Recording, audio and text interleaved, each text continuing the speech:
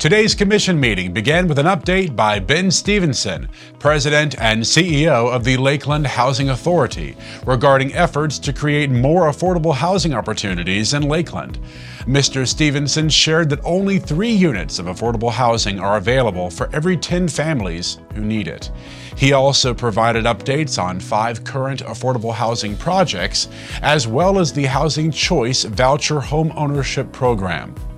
Lakeland Fire Department Fire Marshal Cheryl Edwards was honored today by the City Manager and Commission. She was recently named the Florida Fire Marshal and Inspectors Association Fire Marshal of the Year.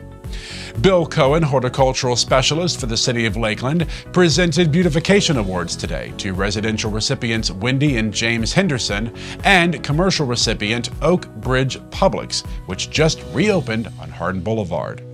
In the official business of the meeting, the Commission heard and approved a few resolutions, including the annexation of lands into the Lakeland Area Mass Transit District and a resolution in support of the Ingram Avenue Trail Project.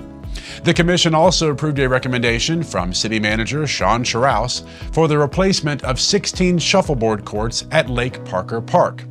The Thomas Shaw Outdoor Recreation Center at Lake Parker is comprised of 32 shuffleboard courts, 16 of which are uncovered and need to be completely overhauled and repaved with materials that will better stand against the Florida climate. Several ordinances were up for first reading today and will come up for a vote at a future commission meeting. These ordinances included an update to the Lakeland Comprehensive Plan, including updates to the 5-year schedule of capital improvements.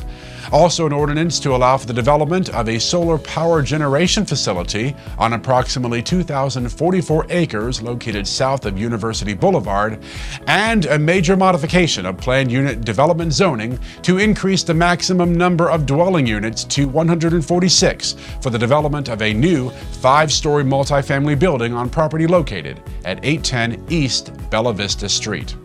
Finally, the Commission approved 2 miscellaneous utility requests having to do with groundwater monitoring support at the McIntosh Power Plant and a renewal of agreement with the Florida Gas Transmission Company, LLC, for pipeline capacity to transport natural gas.